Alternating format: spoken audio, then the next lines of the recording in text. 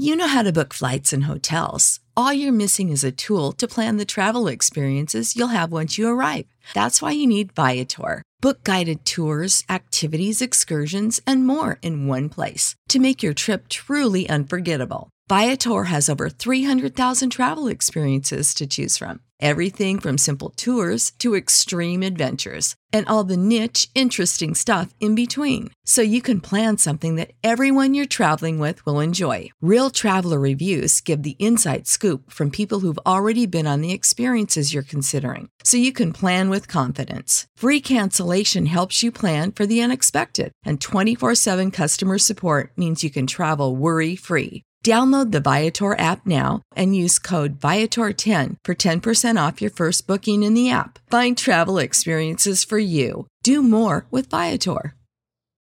When you need mealtime inspiration, it's worth shopping Kroger, where you'll find over 30,000 mouth-watering choices that excite your inner foodie. And no matter what tasty choice you make, you'll enjoy our everyday low prices, plus extra ways to save, like digital coupons worth over $600 each week. You can also save up to $1 off per gallon at the pump with fuel points. More savings and more inspiring flavors make shopping Kroger worth it every time. Kroger, fresh for everyone. Fuel restrictions apply. My Seven Chakras, episode 368. The seven chakras, swirling vortices of energy, positioned throughout our body from the base of the spine to the crown of the head. For thousands of years, this ancient wisdom has been passed on from master to disciple. What are the functions of these energy centers? And could these chakras help you unlock your destiny and find your true purpose?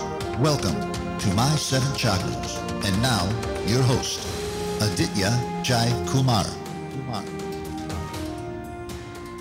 What's up, Action Tribe? AJ here, host and founder of My Seven Chakras, my7chakras.com, the show where we help you experience effortless healing, awakening, and abundance. In today's episode, we go deep into conversations and discussions about sound healing, one of our most favorite topics, raising your levels of consciousness, letting go of stuck emotions, and the power of immersing yourself in healing sound. But before diving in, I'd like to remind you that I've recently released a 24-page PDF document that outlines some of my favorite ways, my tried and tested ways to raise my vibrations and feel better almost immediately. So if you'd like to check that out, for that free download, go to my7chakras.com/feel better now. my7chakras.com/feel better now and get your PDF download. All right, so let's bring on our special guest for today. Colin Hillstrom is an innovator and practitioner specializing in alchemy, sound healing, 4-archetype consciousness coaching, advanced light meditation, and transformational homeopathy. He believes that continually growing one's awareness, understanding, and knowledge of the chakra system is a most practical way for living a more balanced, aligned, and successful and fulfilling life. Colin created his first full-time wellness center in 1994 and has studied and certified under various master practitioners, including Dr. Reimer Banis and world-renowned sound healer and innovator Shari Edwards. So, as you can imagine, the topics for today are going to be in and around sound and vibration and frequency and healing and consciousness, and you're going to really enjoy today's conversation. So, Colin, welcome to our show, and are you ready to inspire? Yes, I am. Thank you. Thank you very much, AJ, for having me on the show. And yes, ready to inspire. It's all about that, right? I mean, a lot of people talk about spirituality and spiritual growth and all this sort of things, and those conversations can become quite heady, often approached from a left brain kind of side. The question at the end of the day is, what actually really inspired you today? And that's really what spirituality is about. Meaning letting spirit in and really living by inspiration. So yes, I'm ready to inspire today, you betcha. Absolutely. And also, listeners, for some context, as you probably know, most of the guests that I've interviewed in the past, I'd say about 90% of them are based in the US. And part of my intention, especially since I'm in a very conscious and spiritual centered place of Vancouver, was to reach out to some of the experts and visionaries and healers in the vicinity and perhaps have in-person conversations with them. And so Colin is actually based in Victoria, which is not too far from Vancouver. And this is me going in the direction of connecting with amazing people locally, and then, if possible, now that's a hint, having in-person interviews with folks in my community about healing, about sound, about frequency, right? So super excited about this session. Colin, perhaps we can start with your childhood. What was it like growing up in your household, and where did you grow up? I grew up near Hamburg, Germany. I was 22 years old when I immigrated to Canada. And so what was it like growing up? I grew up in a very small city of about 40,000 people between Hamburg and Hanover, a city that has no post-secondary education.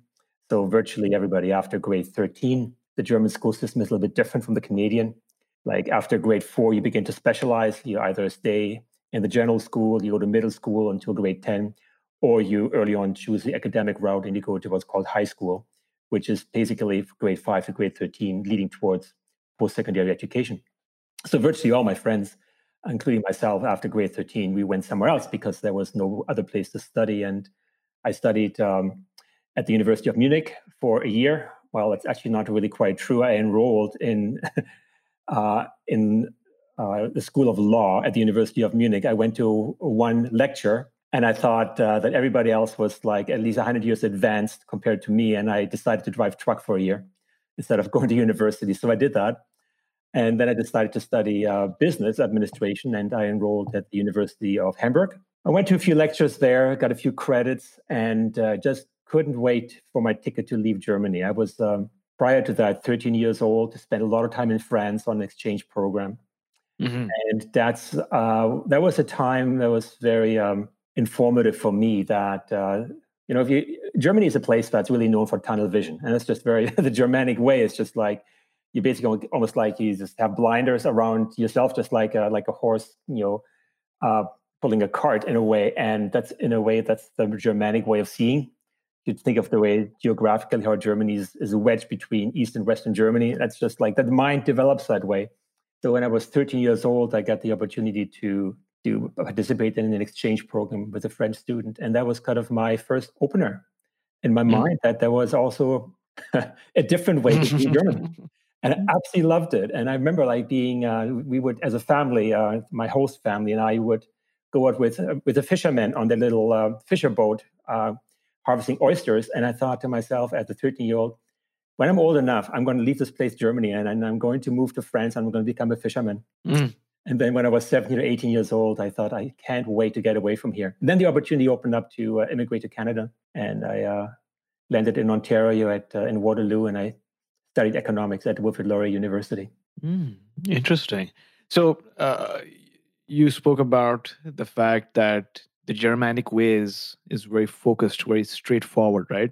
Mm-hmm. And then you notice a different way of life in France. So how was that different? Like, what did you see in France that was, there was a stark difference or a paradigm shift from what you saw in Germany? What appealed to you? And then what were some ways in which you were like, I want something more than this? What was there? Something happening deep within? Yeah. AJ, that's a really great question, because obviously it's like the younger years, they really have a huge impact on how we think and what we feel, and kind of set the stage maybe for the future that we don't know yet how it's going to unfold. But what probably struck me most in France is just that how much people, the adults, actually love their children. The Anglo-Saxon way, meaning the Germanic, the British way is that children are to be seen but not to be heard. And and then how to enforce that or reinforce that is not the nicest way. I found something completely different in France. They loved their children. There was a lot more freedom. It was freedom that also had clear boundaries, but it was a completely different experience. So later on, when I became a father, I have 3 boys from my first marriage. My children are now between the ages of 25 and 34. I remember that when my wife at the time and I discussed how to raise our children, we actually looked into homeschooling. And I think that that idea to homeschool and to provide a more unstructured way for self-development was probably somewhat informed by my experience as a young teenager in France. That, give them freedom to become themselves. That's wonderful. Because the thing is that a lot of our listeners are parents or would be parents, or maybe they are parents who are looking back at, when their kids were young. So there's a lot of thought going around conscious parenting. That can be hard, right? Because like you've alluded to, there's a fine line. Obviously, you can't be too harsh on your kids, but then you got to have boundaries, right? And it's interesting that experience that you had in France, sort of deep down, was the seed that made you want to homeschool your kids later on in life. And it's so important. It's important to give your children some space and provide them true love, unconditional love, so that they're able to nurture and grow into respectful adults and make their own decisions, which is great. So thanks a lot for sharing that perspective. Okay, so then you went to France, and then you had that thing in your mind, and then you immigrated to Canada at a certain point down the line. Talk to us about your first experience with spirituality. Do you remember any sort of spiritual or mystical experiences as a kid? No, not at all as a child, other than I love music.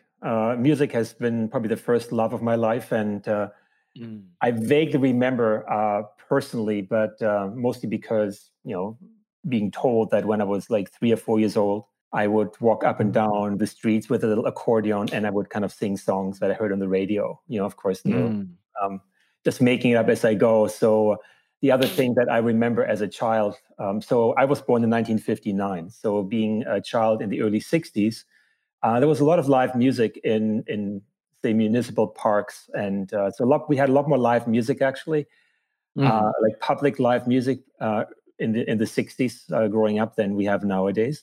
And I would always be drawn to the stage, and I would just be right in front of the stage wherever there was live music. So that's kind of what I remember in terms of, I wouldn't necessarily call it a mystical experience. However, it tells you what you love, right? The thing that it's like, it tells us something about your essence. So music was probably, from the first memories I have of being me, I don't know, maybe age 3 or 4, all the way to now. It's always been around music and sound. So we call That's amazing. Yeah, I know this would not be considered a mystical experience. So being consciously drawn towards the field of spirituality, that only happened later on in my late 20s, early 30s. And it was a book titled The Seat of the Soul by Gary Zukav. That was probably my first book on spirituality that I ever read. Mind you, a book that predates that for me was actually the first book I ever read on self-development was Think and Grow Rich by Napoleon Hill, which actually is a book about vibration. Much of that was actually edited out in the first editions.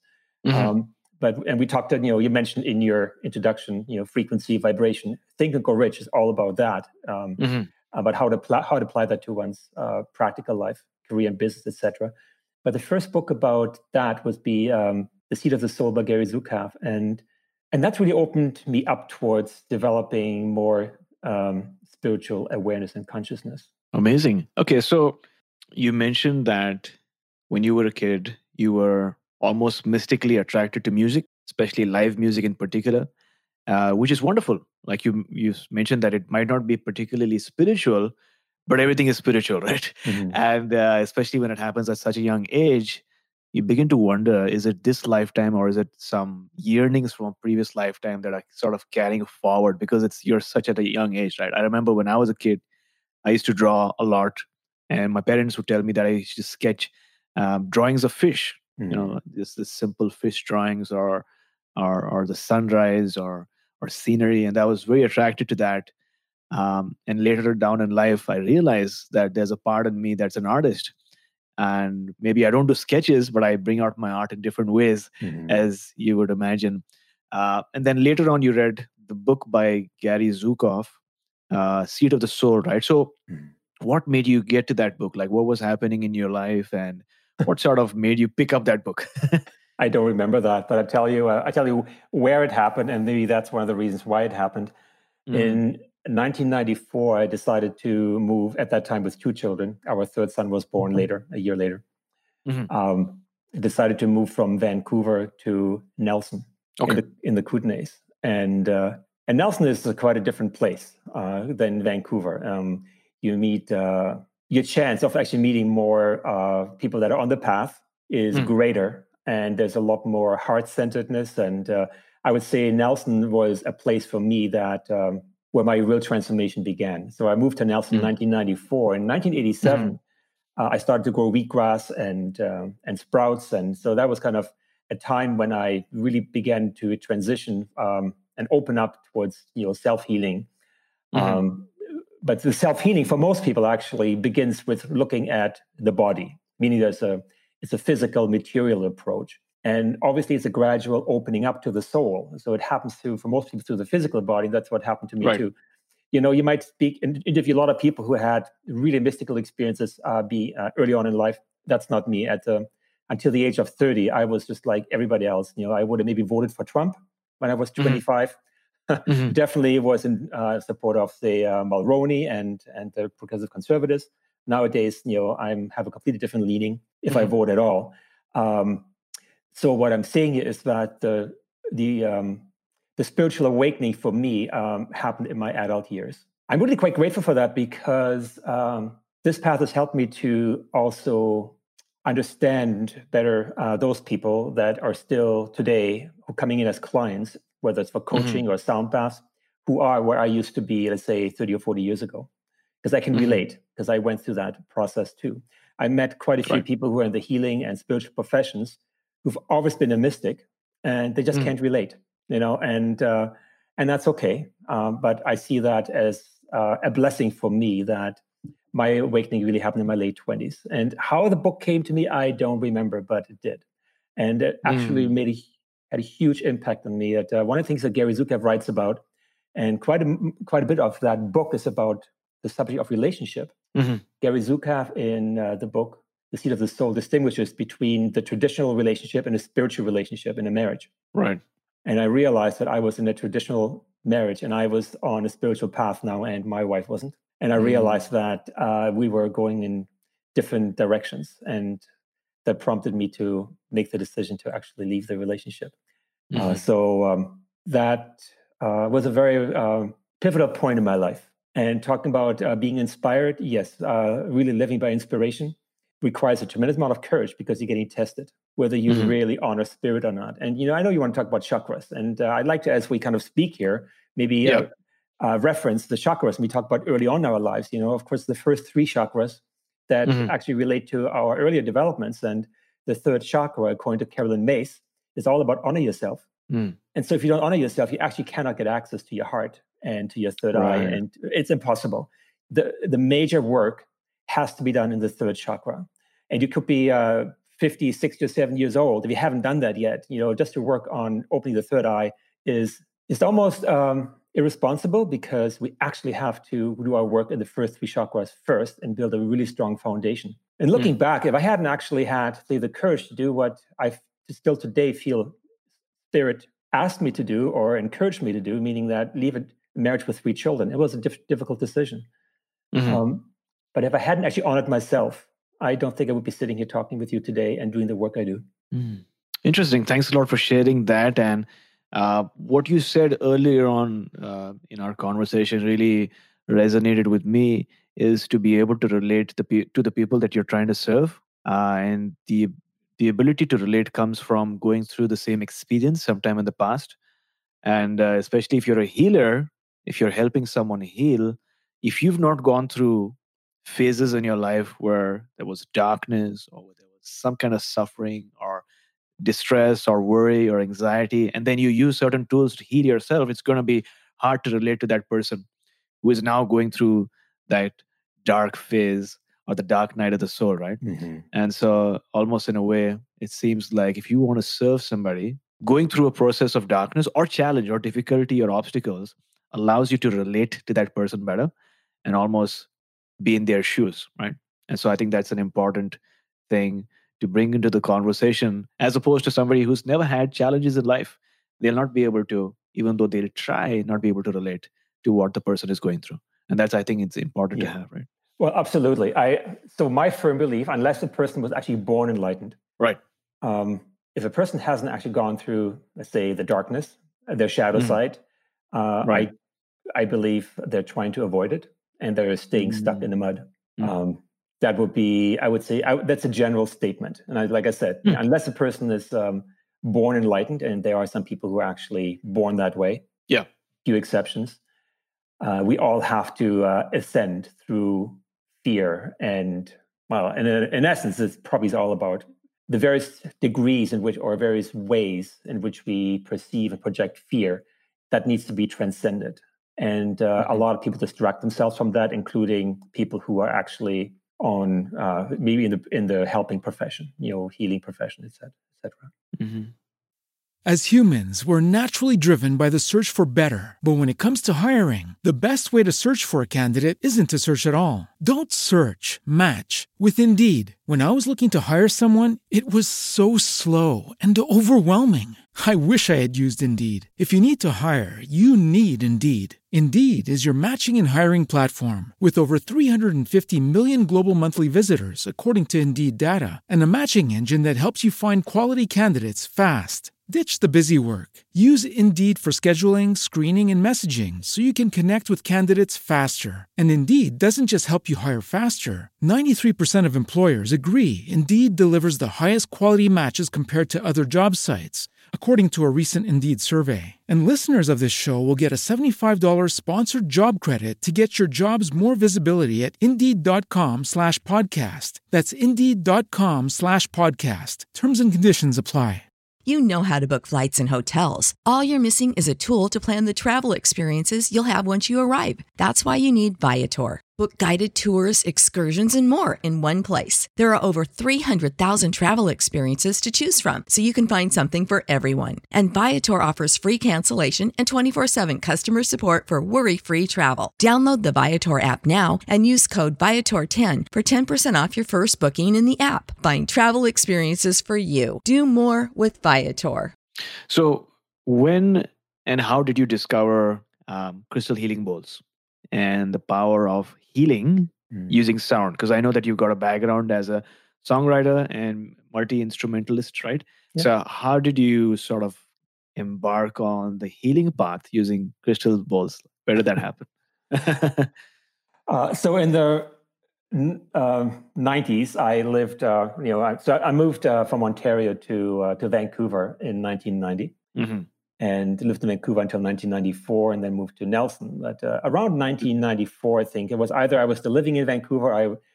So when I actually moved from Vancouver to Nelson, I would quite frequently. In Nelson, I started my first full-time wellness center, but I still had a lot of clients in Vancouver, so I would quite often come back to Vancouver. And I remember, around that time, picking up Common Ground magazine. At that time, it was about 10 times the size of what it is today.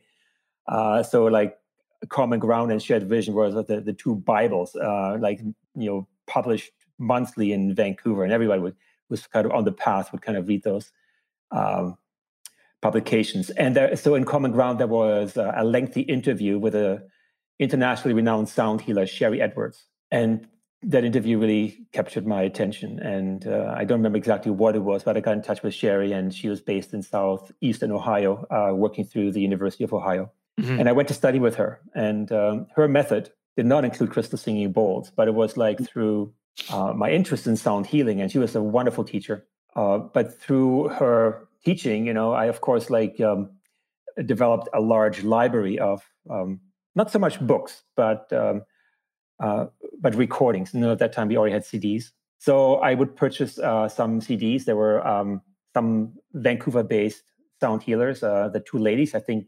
They went under the name Crystal Voices, and they released at least 2 CDs, and they included crystal singing bowls. So the regular type bowls, they're like crystal singing bowls that don't include any other elements, are typically white or clear.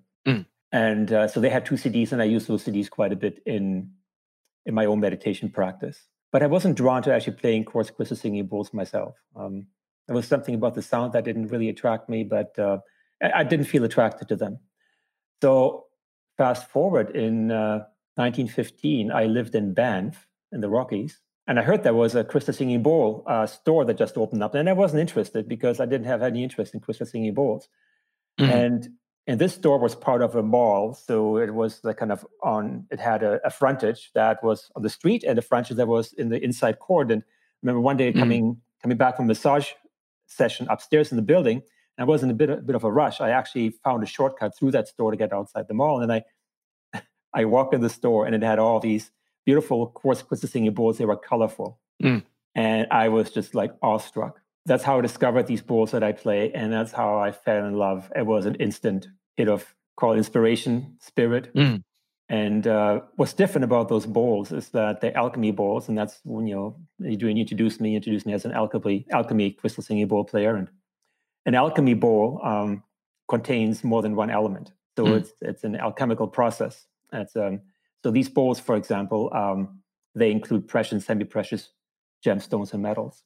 So they include platinum and rose and gold and amethyst. And so actually by playing them, you get the vibrational signatures of what else is in them. So they actually have a completely different frequency and vibration than regular bowls. And the moment I started playing them, I knew I had found something really, really special. Oh, I didn't know that. So the regular crystal bowls, which are white in color, are different from these colored bowls, which tend to have these different precious metals or crystals in them that sort of create this more complex crystalline vibration. So yes, let's be careful about what we say here because yes and no. So a bowl can be colored. It can have color because it's been painted. Okay, so you have to ask the manufacturer, all right? There are only very, very few manufacturers in the world that actually make a real alchemy bowl. Most bowls, if you see a crystal singing bowl that's colored, it could be painted. And then the price will tell you. Like a real alchemy bowl starts at about $1,000. Okay. Whereas like a colorful bowl that's just painted, will be like $100 to maybe $300. So what they do, how they make these bowls, is that they crush and they melt quartz crystal, and they melt, let's say, platinum, and then they create an amalgam. They mix the liquids, and then they cast a bowl. So that means that there's actually a real amalgam, a blend of quartz and platinum. What's significant about platinum is that platinum is a precious metal that helps us to connect with the divine feminine consciousness. So if you one of the best ways to get in touch with the Divine Mother is to actually have platinum in your life, and actually listening to a quartz crystal singing bowl with platinum is an incredibly sweet experience sonically, and also the way it feels to you. You can actually feel and hear the difference. It's quite remarkable. Wonderful. So getting in touch with the divine feminine, using vibration and bathing in the sound. And I'm sure that is a wonderful experience.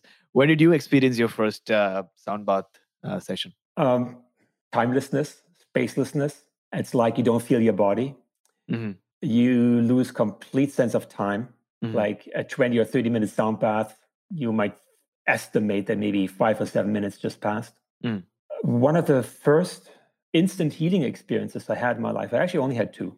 The first one was actually with sound. The second one was with light therapy. But the first one was sound therapy, and I wasn't playing bowls myself at that time. This was at the place in Banff, and on every Friday evening they had a sound bath, like a 30-minute sound bath, and I would go every Friday evening.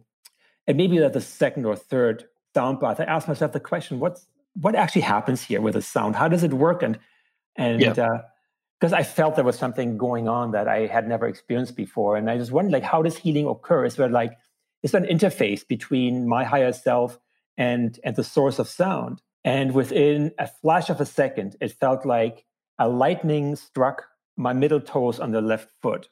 Okay. And I felt an uncoiling happening there. And this uncoiling, I should preface that, I went hiking in the Rockies for several years with hiking boots that were too tight.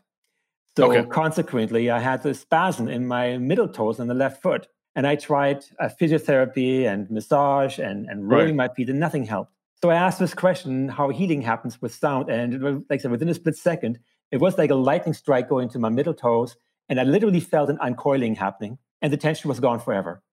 So since then, I've had quite a few people come to me after a sound bath and shared several experiences, like some people recovering loss of hearing, recovering or resolving pain in their bodies. It's really quite remarkable what happens when we're ready to disentangle, when we're ready to de-stress. Mm-hmm. But anything can do it. I mean, just like singing a beautiful song can do it. It can, like, there are endless ways to actually heal oneself. Mm-hmm. But definitely sound and the vibration of sound is one of the most amazing ways. And that's one of the reasons why we love music so much. As a species, our brains, we have musical brains. Our brains, the human brain has evolved on music. And that's why we love music and sound so much. Interesting. Yeah, even I have, through my own practice or research, identified that our human brains are used to experiencing vibration, but in harmony to heal. And then when it experiences vibration, but that is disharmonious or creates dissonance, that can create some illness, right? Well, it can be. So one of the ways to actually enhance the brain function is by using two notes that are side by side. If you look at a piano keyboard, it's either a white key and a black key right next to it.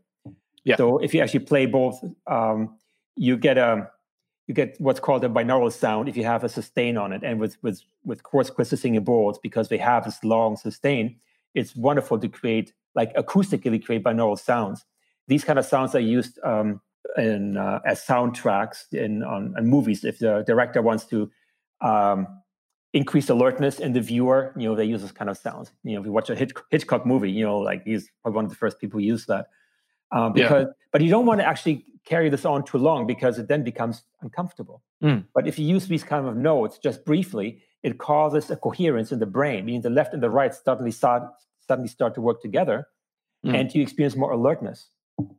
And when you then go to musically to a sense of letting go or release, then it goes like, it's just like everything kind of surrenders.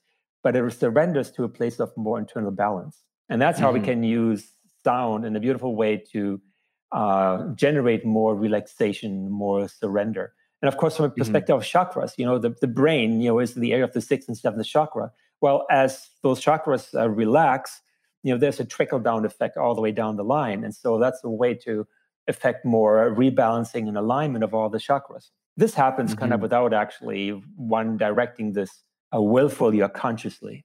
It's just the best way to have these effects is just to actually be in a place of openness.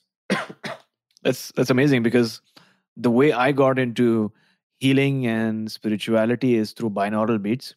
And I used to listen to an audio by Mind Valley, Om Harmonics. And back in the day, I would listen to it, and I loved the science behind it, because, like you've sort of explained, two different sounds, slightly different in frequency, affect one in one ear, the other in the other ear, creates like a third sort of artificial wave that creates the healing or starts the healing process in our own body. And it's wonderful that you're able to recreate the binaural beats through your bowls. And I didn't know that Hitchcock in his movies used to create these binaural beats to sort of entrain or put into trance the audience, which is fascinating. So at the moment, you usually play 15 bowls, right? I currently have 15 bowls, yes. Okay, so is there a significance for 15 or? No, I'm just, I would have 20 if I could afford it. I get it. Yeah.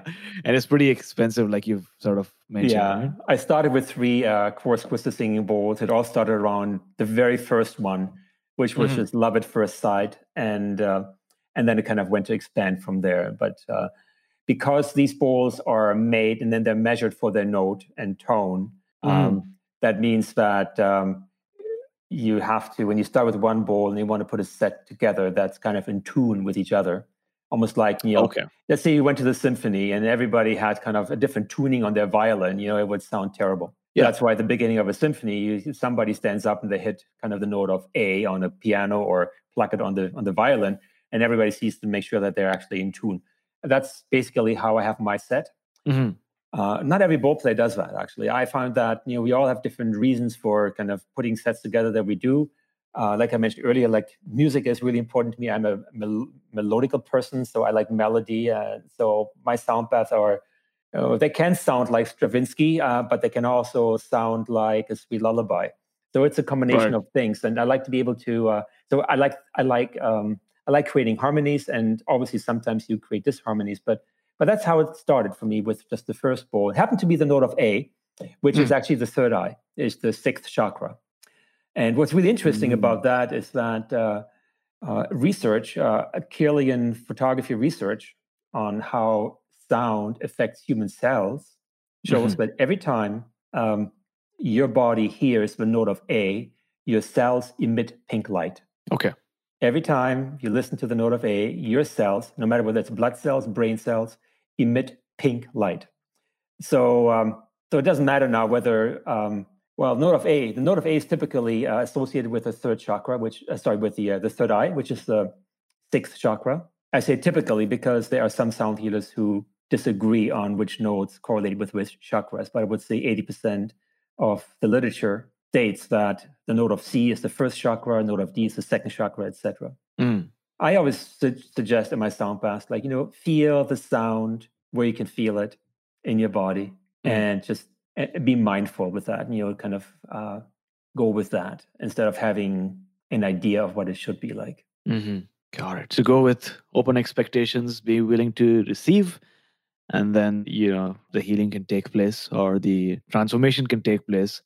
So talk to us about the frequency of the sounds that are generated by these bowls, and how do they really affect our own frequency? Like you sort of mentioned it a bit. As soon as you emit the A note, there's a pink light emitted by our cells. But diving deeper, how do they really affect or influence our frequency and our cells and our state? So apparently, the human body, the frequency of the human body is somewhere between. So about like a healthy person, say just like someone like you and I, probably our frequency is somewhere around, let's just say 80 to 90 hertz, meaning that, our cells, so we are a composite of, like trillions of cells, and they can be measured in cycles per second. And so the frequency of our cells could be somewhere around 80 or 90 hertz. And it might be a little bit less than that. I'm not so sure if there's actually really a clear science about that, but I read that the brain of someone like Einstein typically would have a frequency of about 88 hertz. To put that into perspective, I believe rose oil, aromatherapy, like pure rose oil, is somewhere around 200 to 250 hertz. Last year, I played a sound bath for the World Yoga Expo, and there were some dignitaries there from India. And one of the gentlemen came to me afterwards, and he said, "Wow, these bowls, they are at least 500 to 1,000 hertz." I thought, very interesting. I have no idea really at what level they vibrate, and I don't know if it has been measured. It might have.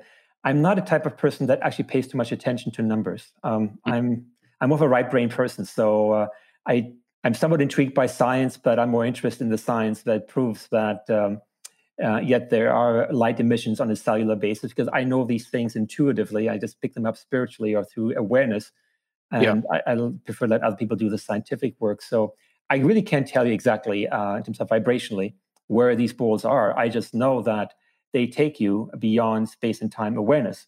And so that means that they must resonate at a frequency that's beyond our awareness of space and time. So for example, what that means is that it takes into the hypnagogic state of consciousness. Hypnagogia is a state that we typically experience just before awakening or just before falling asleep. So that's where we have access to a more like dreamlike states of consciousness, where sort of the logical part of the brain is kind of dormant.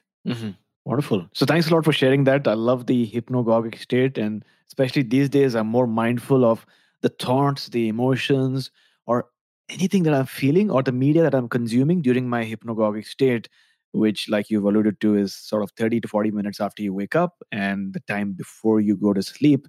We are almost in a state of trance and transitioning into sleep. So then I'm guessing that if somebody, like if, for example, if you're playing your balls and people are sleeping and it's dimly lit, and candles are lit in your room, somebody is like visualizing or trying to manifest their ideal life condition or maybe their health, there's a much higher chance of that getting manifested, right? Because the conditions are conducive, the sound is there, and they're in that hypnagogic state. So the hypnagogic state, so just to be clear, it happens just before we wake up, or just as we're falling asleep. Okay, right. So in that hypnagogic state, our awareness of time and space is diminished to the point where we actually are in this state of timelessness. Yeah. In a true state of timelessness. So I'll give you an example. I played a sound bath here in Victoria last night. And it's a typical thing that happens to me after a sound bath. And it happened last night too. People come up to me and say, "Hey, Colin, how long did you play for?" And I said, "Well, 45 to 50 minutes.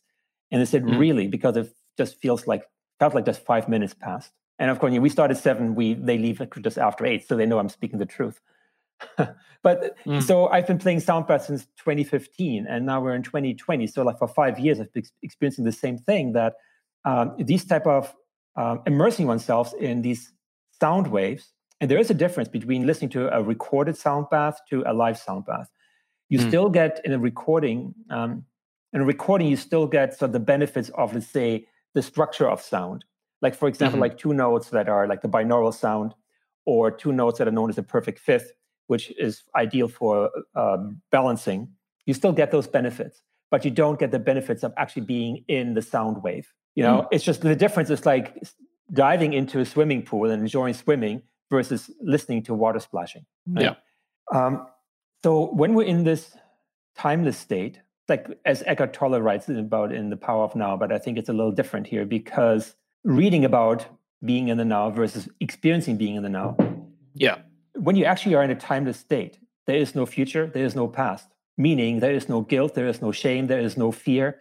There's also nothing to manifest. Most ideas of what we want to manifest come out of fear, to run away from something or to move towards something. Right.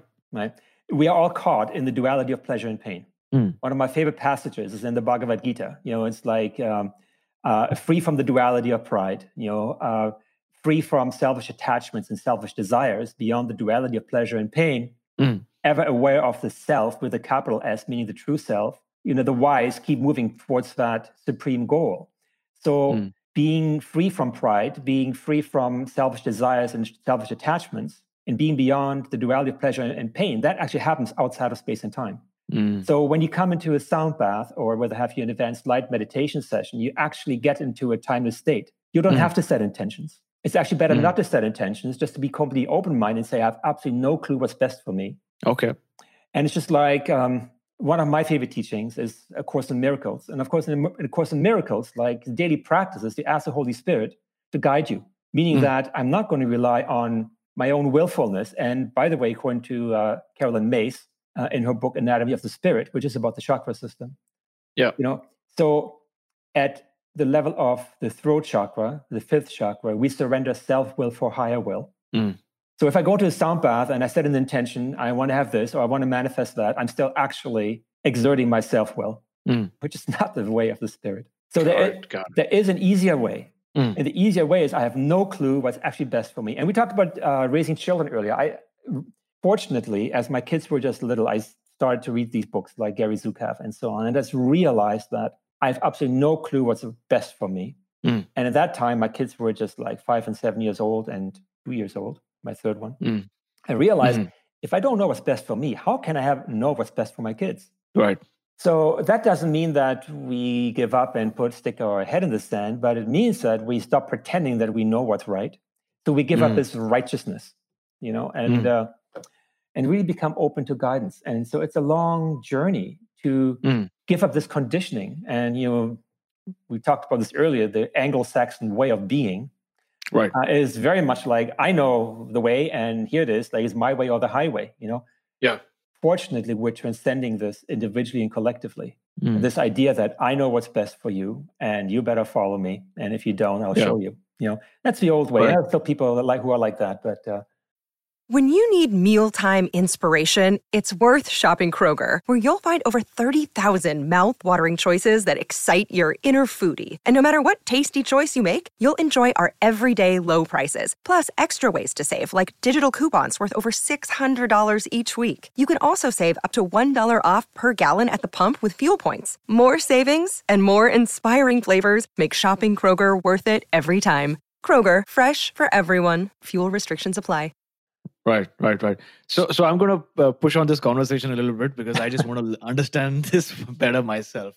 Like you've alluded to, it's important to be open, and it's important to be receptive, because the truth is that we don't know what our higher self feels is best for us.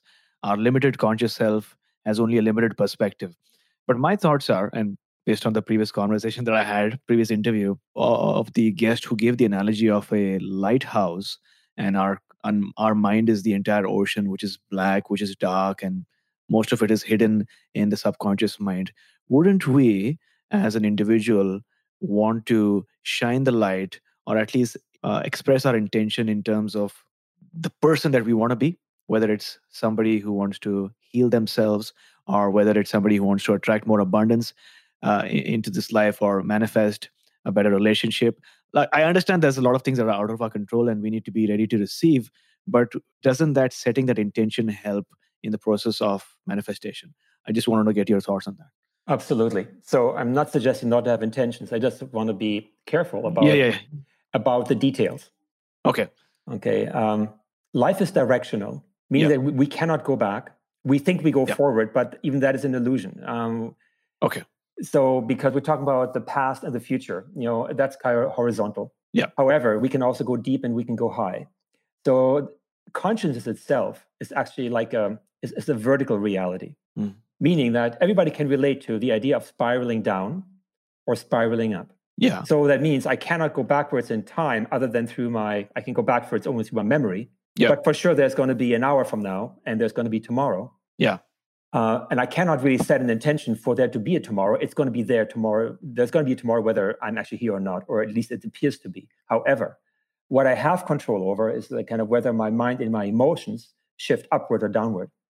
So now we're actually talking about orientation. So I can set the intention to actually move upward in consciousness. Consciousness itself actually is not consciousness is static. Consciousness has always been the same, and that's why we see it. And I found this really interesting, maybe about a year or 2 years ago, just watching a Western movie, and I realized, interesting, human nature hasn't changed much. All that has changed is the stage, the setting, where we kind of express ourselves. So today, as 100 years ago, we have people that are really kind and generous and compassionate and loving, and the opposite.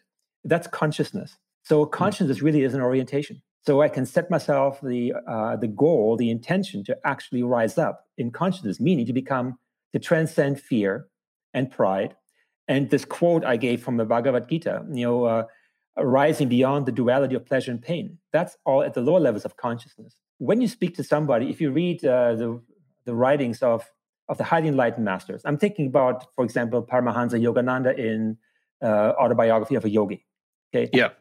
One of the things he states there, as he meant through his travels through India, where he met so many of the enlightened sages, he stated that many of them were still actually affected by the effects of the ego. For example, just showcasing their amazing abilities, just like us to walk on water, right? So even the zone of enlightenment is actually a vast terrain of consciousness.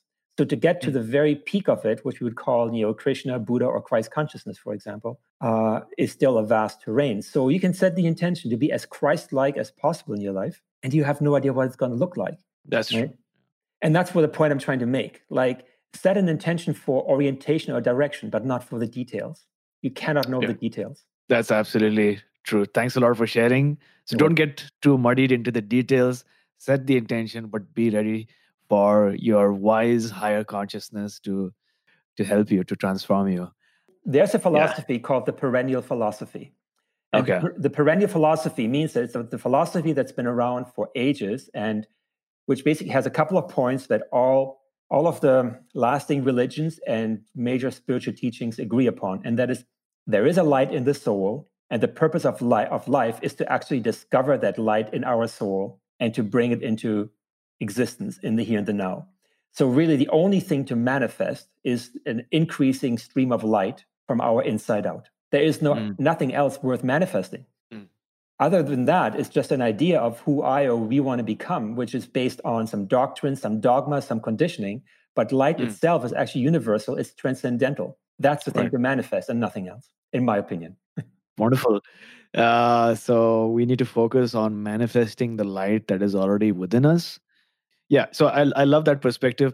Now, like you've sort of alluded to, we live in a dualistic world, or at least we've been brought up that way, right? Where for some reason we have certain experiences, we have certain traumas, we've developed certain subconscious fears, some shame, some guilt, some illogical angers that sort of trigger when we have certain interactions, and all of this sort of keep us in the darkness, right?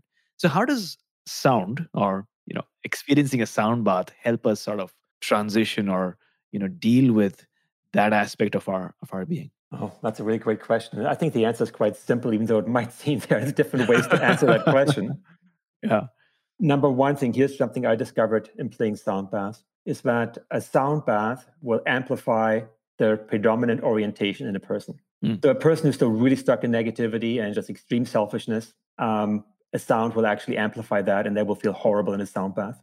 But these people are typically not attracted to a sound bath, and they won't show up. It happened only once to me that a person like that was in my sound bath, and that person ended up there because a well-meaning friend kind of pulled them into it. And that basically gave me the awareness that, because I'd heard before that the sound really amplifies our predominant orientation. So typically, people that are attracted to a sound bath are there because they really want to heal, meaning that to some extent they have taken on some self-awareness and self-responsibility in moving up the spiral, so to speak, towards the light. And so as that happens, maybe a metaphor could be tuning an instrument. One of my favorite books is called The Music of Life by Hazrat Inayat Khan. He was a Sufi master and kind of the master musician out of his times in India. And so coming from the Sufi tradition, and who are masters at sound. He uses the metaphor of a container. So if you think of yourself as a container, of course, you look in the mirror, you don't see your aura. I mean, most people don't. I don't. I don't see my energy field. I don't have the spiritual capacity to see shapes and colors. So I look in the mirror, I see my body. Some people can see their body and the aura around it. So if you can do that, whatever you can see, let that be your container. So if you think of a container and that has content, you want that content to be as pure, as harmonious as possible. And that would be now if you think of your body, the inter and intracellular fluids, right? So we have fluids in our cells and we have fluids between the cells, and your body's the container. You want all of that, what is in your container, to be resonating in harmony. So science has shown that acoustic sound projected onto water actually affects the water crystals. So when you hear sound, the crystals that are in the water that's in you, and 70% of us is made up of water, will actually start to reshape itself into beautiful crystal-like shapes. And that's what happens. So you actually become, on a frequency level, but also on a metaphysical and structural level, more harmonized. Well, that will affect how you think, and what you feel. So that means that in a sound bath, what happens there is a retuning of this instrument that you are. You're retuning your container. If you play a cello, your cello is your container, and you got to tune it before you play a song. Right. And ideally, before you go into a meeting or say hello to somebody, you want to tune your instrument. So what comes out is just beautiful, loving, harmonious thoughts and feelings, and what you project is at that level. If you come to a sound bath more often, you basically hold yourself in a higher attunement longer. Right. It's like if you go to see a chiropractor just once, you fall out of the chiropractic alignment really quickly. If you go several times, you will hold your alignments more frequently, meaning like, how do you sustain the benefits? And that's a simple secret. Just find something that works for you, practice it often so you can actually sustain the new vibration. And so that's how we change. Have you seen, recently I saw a viral video where they were using sound to suspend stones and large rocks in midair, just to the sound.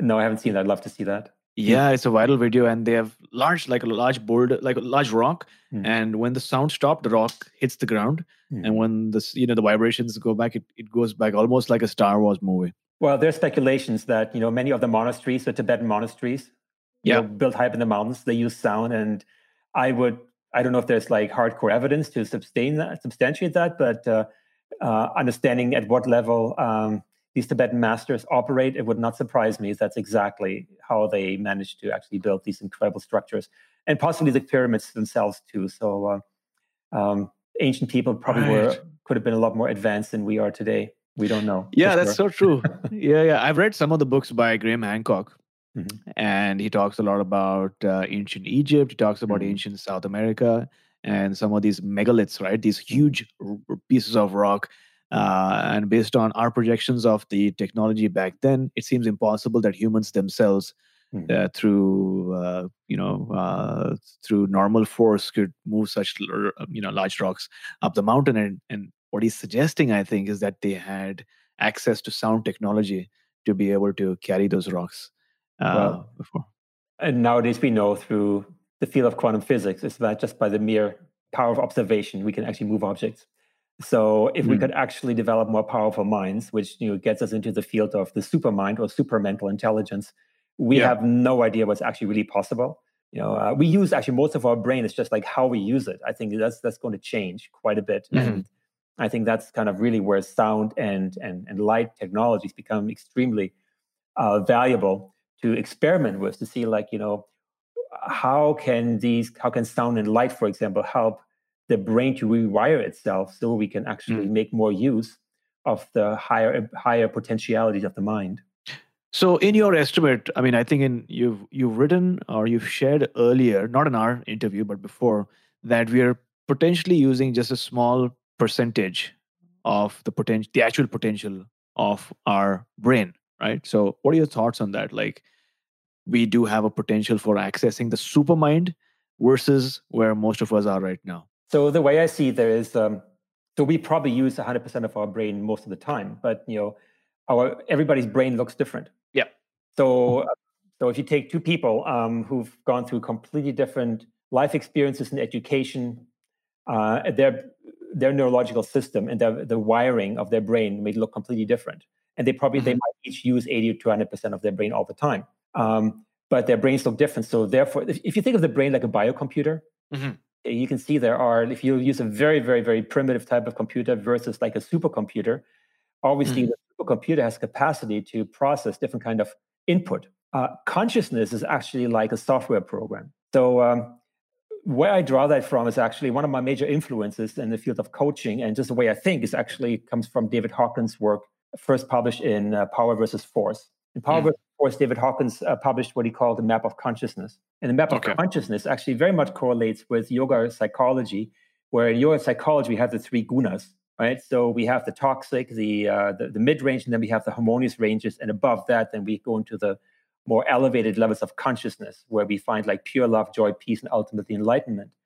Well, a person who uses their brain just to process greed and guilt and fear and anger, they can use 100% of their brain just to process those levels of consciousness. So whereas like greed and anger and shaming and guilting are like the software programs they use. But let's say they have a pivotal moment of change, a near-death experience, for example. They come back and they realize that, oh my God, there's a better way to be. None of this is actually useful.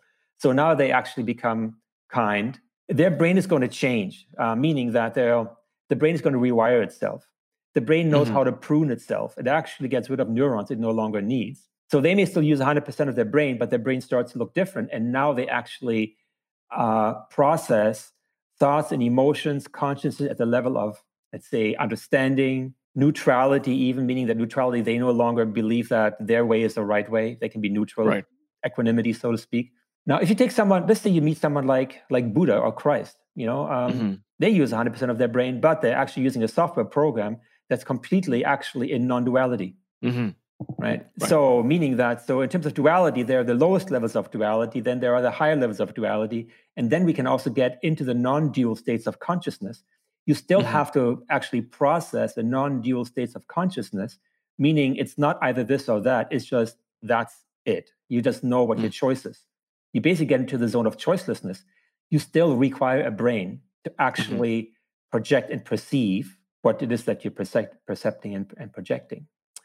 So you want to keep evolving your brain, just like Joe Dispenza writes about. You want to keep evolving your brain, and you actually have to kind of look at yourself and get yourself into different vibrational environments in order to do that. And that's where sound is just one of the ways in which we can actually change the frequency of our cells, the frequency of our DNA, the frequency of our brain, so that we can process the supermind. Sri Aurobindo, one of the most amazing authors of the last century, I think he coined the term supramental intelligence, meaning that we're actually accessing divine consciousness at the non-dual level. It still needs to run through the brain. We don't have a brain, we're dead. We're not there anymore. We're not there anymore, right? You can't, Yeah, for sure. I mean, so basically, the thing is that you might be running your brain at 100%, but the question is actually, Tribe, are you processing negative emotions, lower vibrational emotions, or are you processing these higher emotions like love and appreciation and gratitude and oneness? And so we need to move towards those latter emotions because they are close to the supermind. Now, Colin, I've read in numerous discussions and in books that the near death experience that you mentioned, that can actually be simulated through plant medicine, like magic mushrooms, or for that matter, ayahuasca ceremonies, and a person can go on a quote unquote hero's journey to find themselves, go past the confines of their ego, experience an ego death, experience oneness, and then come back with the so-called portion. So what are your thoughts on plant medicine to experience the same without actually having a real life near death experience, but having the benefits of oneness and understanding what is actually the truth? There are so many different pathways to get up to the peak of consciousness. You think of consciousness as a mountain to climb.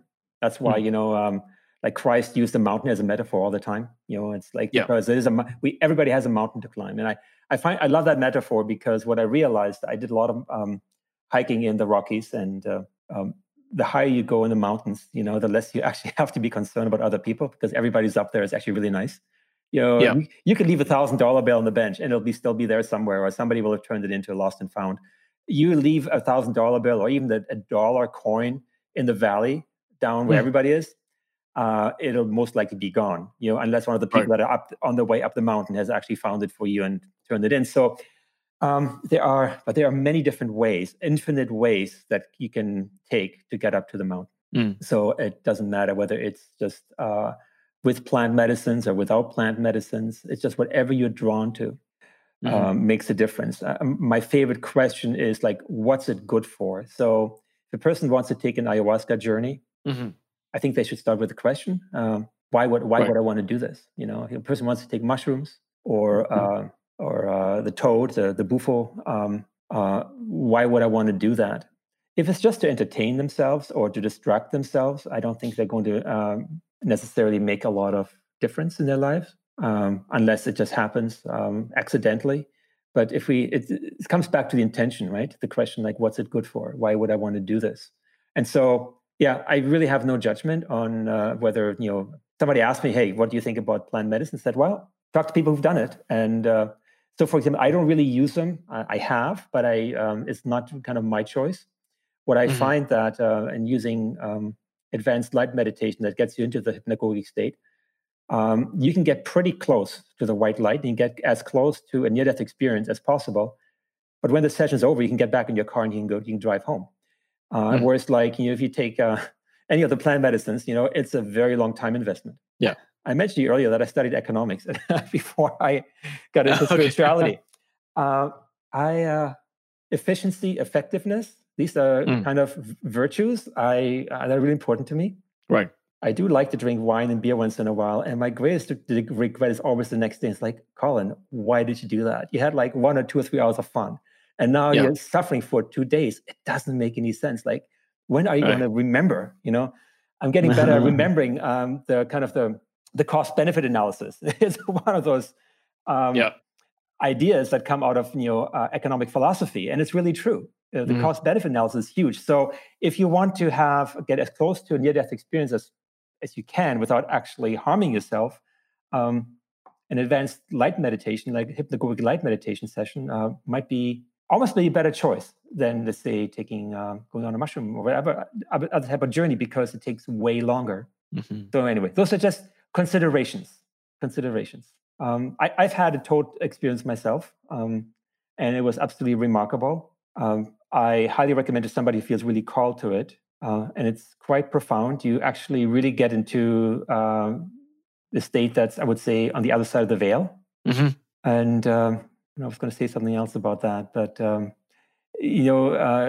are some states of consciousness you get into them, and they are almost indescribable, ineffable. Just follow your gut sense as to what you want to do. That'd be sort of my suggestion. There is no right or wrong path up the hill or up the mountain. Just choose it wisely. Thanks a lot for sharing. You're welcome. Action Tribe, are you finding it hard to de-stress and unwind in the midst of this crazy pandemic? Come join us for a soothing, relaxing breathwork session online on Zoom. Now, I do these sessions for our paid members twice a week, and I've received so many powerful testimonials from people who've received a lot of support, comfort, and healing from these sessions. And to show you just how powerful these yogic breathwork practices are, every month I do a breathwork intro workshop for people who'd like to give this a shot. In the past, people have paid anywhere between $10 to $20 for a drop-in, but for a short while, I've decided to make these sessions available for just 50 cents a ticket. And these sessions are live, but you just pay 50 cents. So if you'd like to learn how to calm your mind, relax your nervous system, and experience deep states of bliss using your breath from the comfort of your home, visit my7chakras.com/breathwork intro. That's my7 is a word, my7chakras.com/breathwork intro. I'll see you soon.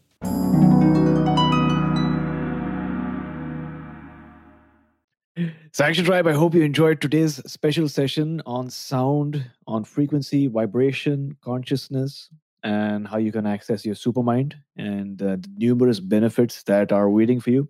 We all have the ability to heal within us. We've just forgotten how to. With the right vibrations, we'll be able to align our body towards peak health and ultimately the experience of oneness. It's important to be patient because you're on your way there. And the very fact that you already spent your time on this podcast means that you are committed to discovering the truth. And the truth is that you are just one sound away. Because as the Sufi philosopher, like you mentioned today, Hazrat Inayat Khan once said, sound is the force of creation, the true whole. Music then becomes the voice of the great cosmic oneness and therefore the optimal way to reach this final state of healing.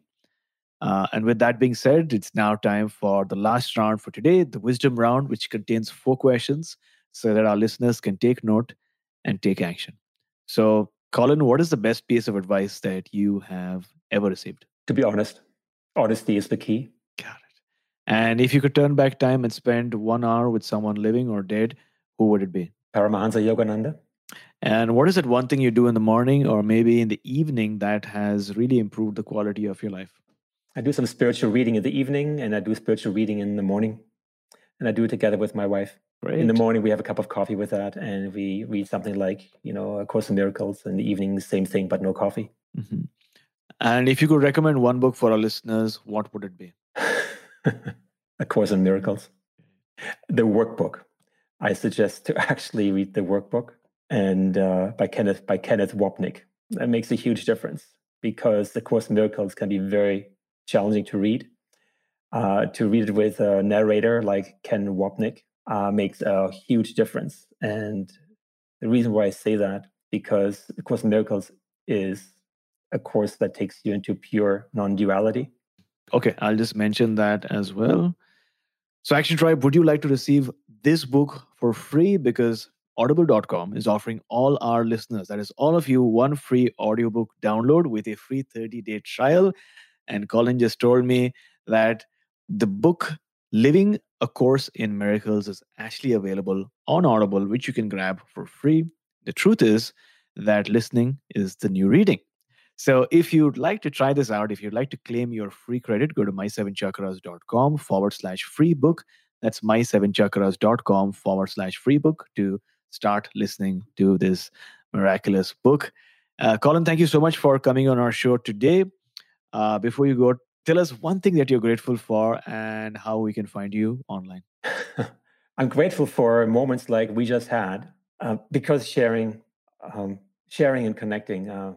I don't know what's more beautiful than connecting with another soul and other souls. I'm really grateful for that. How to find me? Just go to my website, www.colinhillstrom.com. That's ColinHillstrom.com. Perfect. We'll add the link in the show notes. Are you also on any kind of social media or Instagram? I'm on Instagram. I rarely use it. Okay. I'm on Facebook, rarely use it. I'm actually really kind of slowing down on social media. Yeah, that's actually a great decision. I myself do not post that much on social media, but I tend to connect with my listeners via Insta stories, just one part of Instagram. So actually, Tribe, if you are on Instagram and if you would like to connect, then take a screenshot of this episode and tag me so that I can share your story with our community. My handle is at my7chakras. That's at my7chakras. And as next steps, make sure you download the 24-page PDF that I spoke about earlier so that you can find out ways to raise your vibration and start feeling better. Once again, link is my7chakras.com/feel better now. So, Colin, thank you so much for coming on our show, talking to us about the power of bathing ourselves in sound and taking us one step closer to a human revolution. Thank you for listening to My 7 Chakras at my7chakras.com. That is my-SEVEN chakras.com.